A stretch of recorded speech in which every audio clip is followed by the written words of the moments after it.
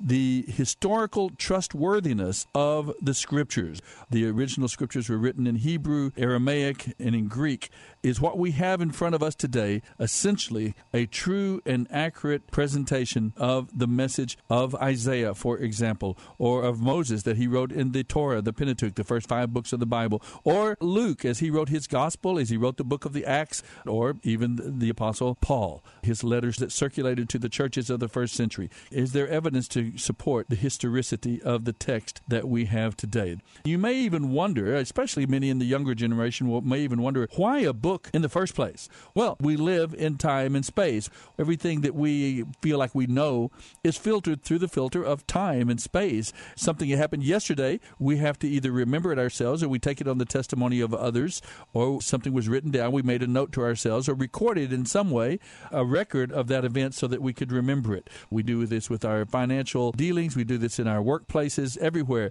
That's part of living in time and space. You may say, well, why didn't God just reveal himself some way that everybody has it, nobody has to read a book, and it's available for everyone?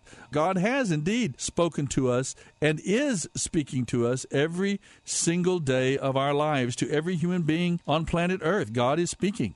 Listen to this from Psalm 19 by King David. He wrote centuries ago, "The heavens proclaim the glory of God. The skies display his craftsmanship.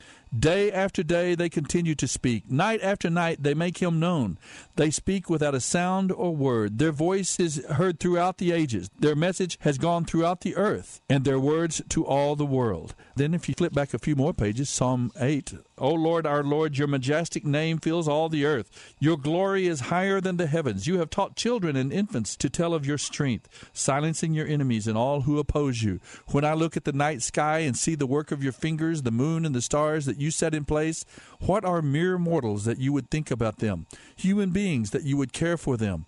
Those two Psalms, 8 and 19, and there's Romans chapters 1 and 2. There is a witness that God has given of himself that is not in a book. It's called general revelation. Nature itself, the sun, the moon, and the stars, the evidence is so powerful there for a creator, for an intellect, for a personal being who has created all that we have. He would be personal because if he has created the human race, he would not be less than human. If we consider humans to be the highest of the animal kingdom because of our gift of personhood, intellect, emotion, and will, then we would not expect the Creator to be less. So we have a personal God who has incredible power, incredible intellect, goodness. All of this world seems to be created with us in mind. So we have general revelation, plus we have the general revelation of human nature itself.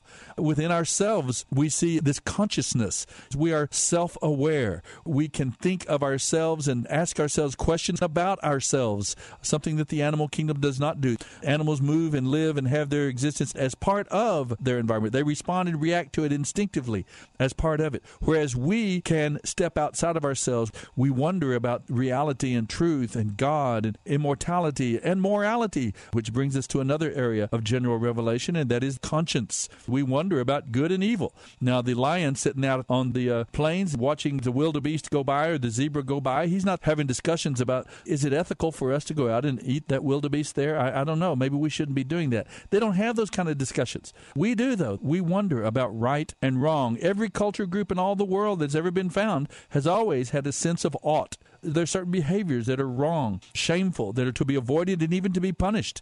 And then there are other behaviors that are to be encouraged and rewarded, taught to our children. Where do these come from? Conscience, consciousness, and of course the sun, the moon, the stars around. That is all a part of general revelation.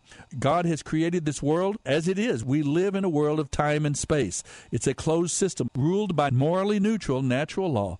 And so if we are going to know about a God that is supernatural, a God who supersedes, who comes from outside this natural system, it will be because that God enters into our world. We are unable to leap out of this one. Even in our greatest imagination, it is very difficult for us to do. We long to, because the Bible says God has placed eternity in our hearts, so we think about eternity, we think about immortality, we think about a spiritual realm, but we are unable to make that leap with total knowledge and understanding. We can see a lot in general revelation, but if we were going to learn more specifically about our God, and particularly particularly about his plan of redemption, his desire to draw human beings into a relationship with himself, then God himself would have to step into time and space, act and speak, reveal himself, and carry out this work of redemption that the whole Bible is about. That plan had to be carried out in time and space. It had to be restored by another man, and that man was, of course, the Messiah.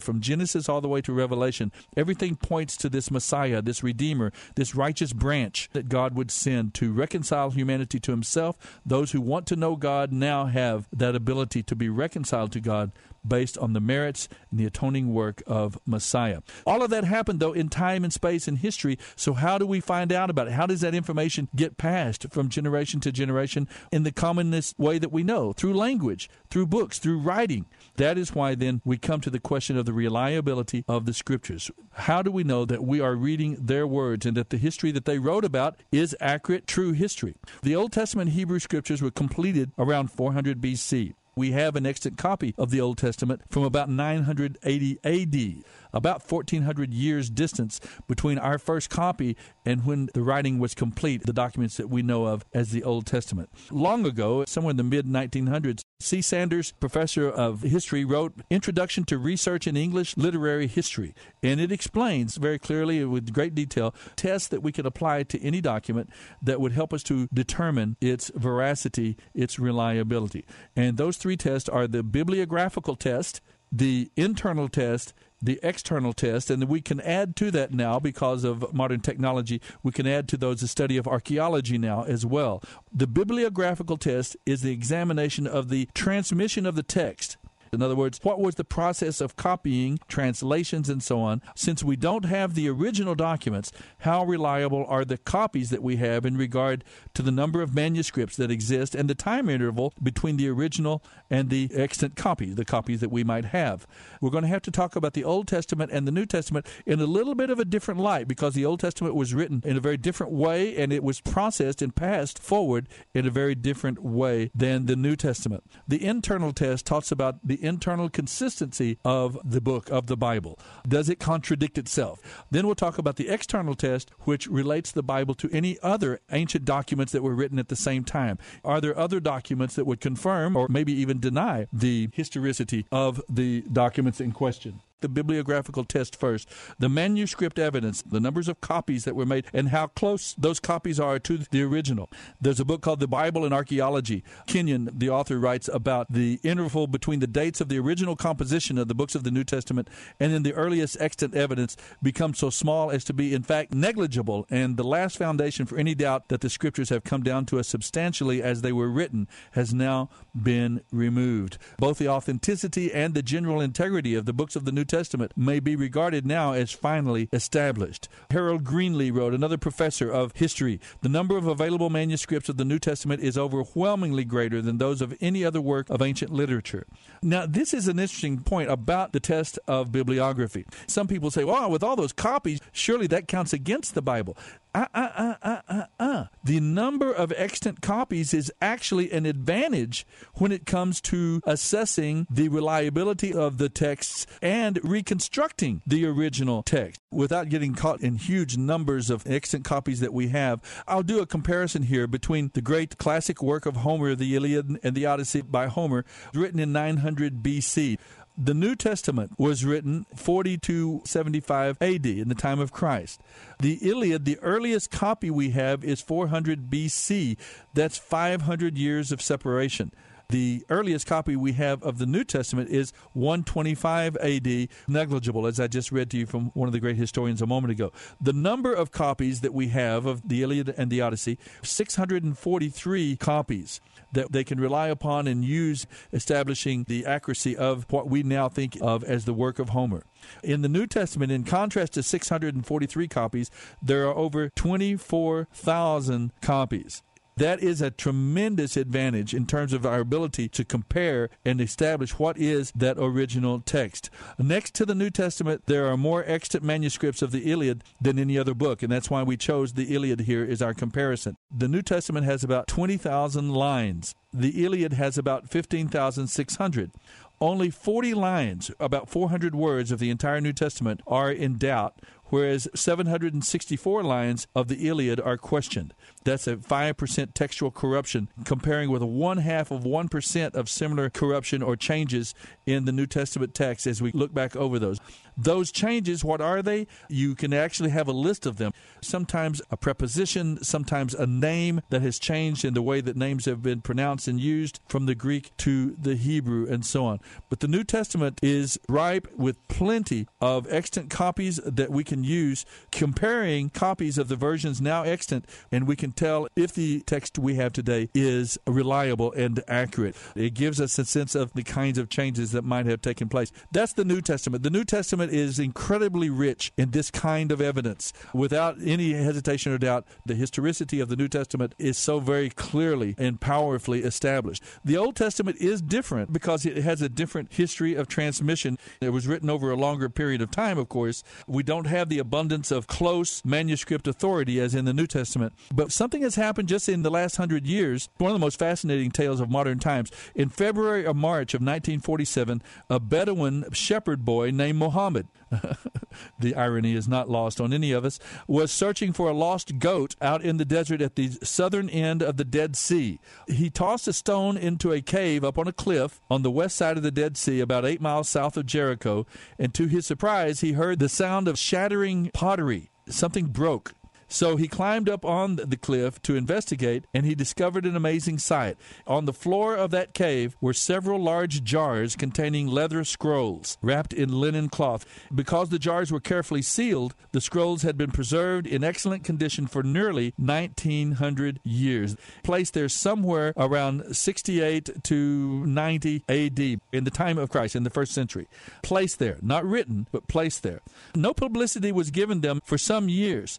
Dr. W.F. Albright of Johns Hopkins University, recognized as the Dean of American Biblical Archaeologists, was the one who first recognized the greatness of this discovery.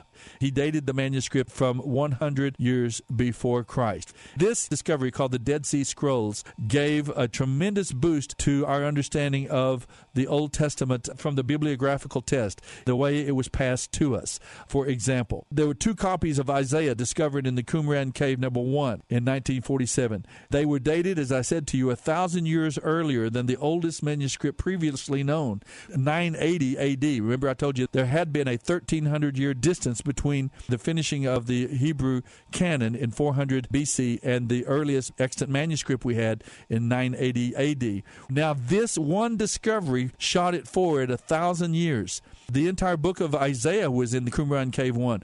Are we going to find in those 1,000 years then that there were tremendous changes in the document? Not to worry. The 2 copies of Isaiah proved to be word for word identical with our standard Hebrew Bible in more than 95% of the text. And the 5% of the variation consisted chiefly of obvious slips of the pen and or variations in spelling of names, as I had mentioned before. Even those Dead Sea fragments of Deuteronomy and Samuel, which point to a different manuscript family, different history, they do not indicate any differences in doctrine or teaching. They do not affect the message of Revelation in the slightest. That written by Gleason Archer, one of the historians who worked with those first documents that were discovered in the Dead Sea Scrolls. The scrolls were made up of 40,000 inscribed fragments, out of which more than 500 books have been reconstructed. There were also extra biblical books and fragments discovered there as well. What would happen is these would be formatted, copied, and cataloged, and then they were sent to historians. While I was in Spain, I met a priest there who was one of those who received some of the original fragments from the Dead Sea Scrolls. He helped to co-author a book called The First New Testament because he found fragments from the Dead Sea Scrolls that could not be identified from any Old Testament passage. The First New Testament shows copies of these fragments. Their job was to look at the Greek or the Hebrew text to try to discern what did this come from. They have to know the Greek and the Hebrew text of the Old and New Testaments by exact memory. Maybe there's 3 or 4 words and a portion of 2 other words on a given fragment, and they have to try to decide where did that come from.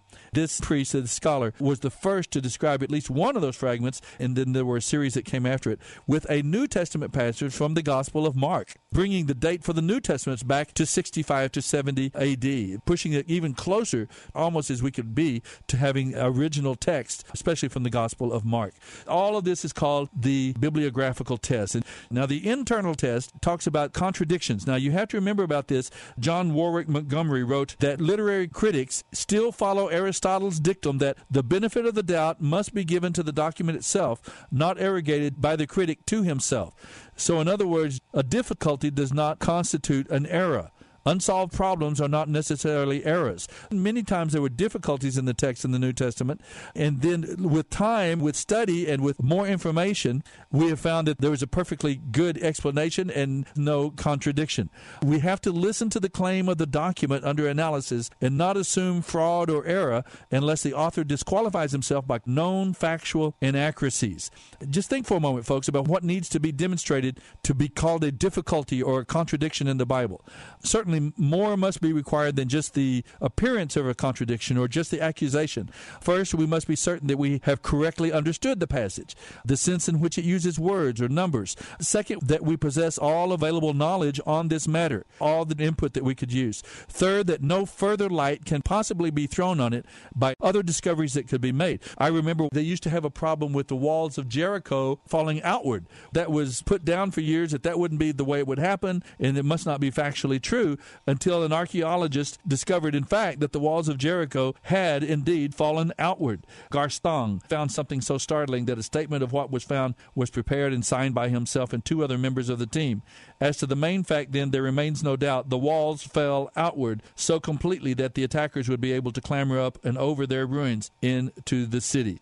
That's a quote from the archaeologists who made that discovery back in the early 1900s. That and the discovery of the people groups called the Horites, the Tower of Babel, and the Old Testament version of how languages came about. There are many philologists now who attest to the likelihood of such an origin for the world's languages. Remember, though, that we have eyewitness sources, particularly and especially for the New Testament, and the distance of the time of the writing to the events is very short. So the internal evidence is very strong for both Old and New Testaments, again, for different reasons and from different sources. The external evidence, the extra-biblical writings of other authors, other writings of the time, and we can compare what was written in their records, the records of the Phoenicians, the Egyptians, the Babylonians. They had writings and histories that were preserved and that we are finding, and we can compare them with the names and the events of the Bible itself.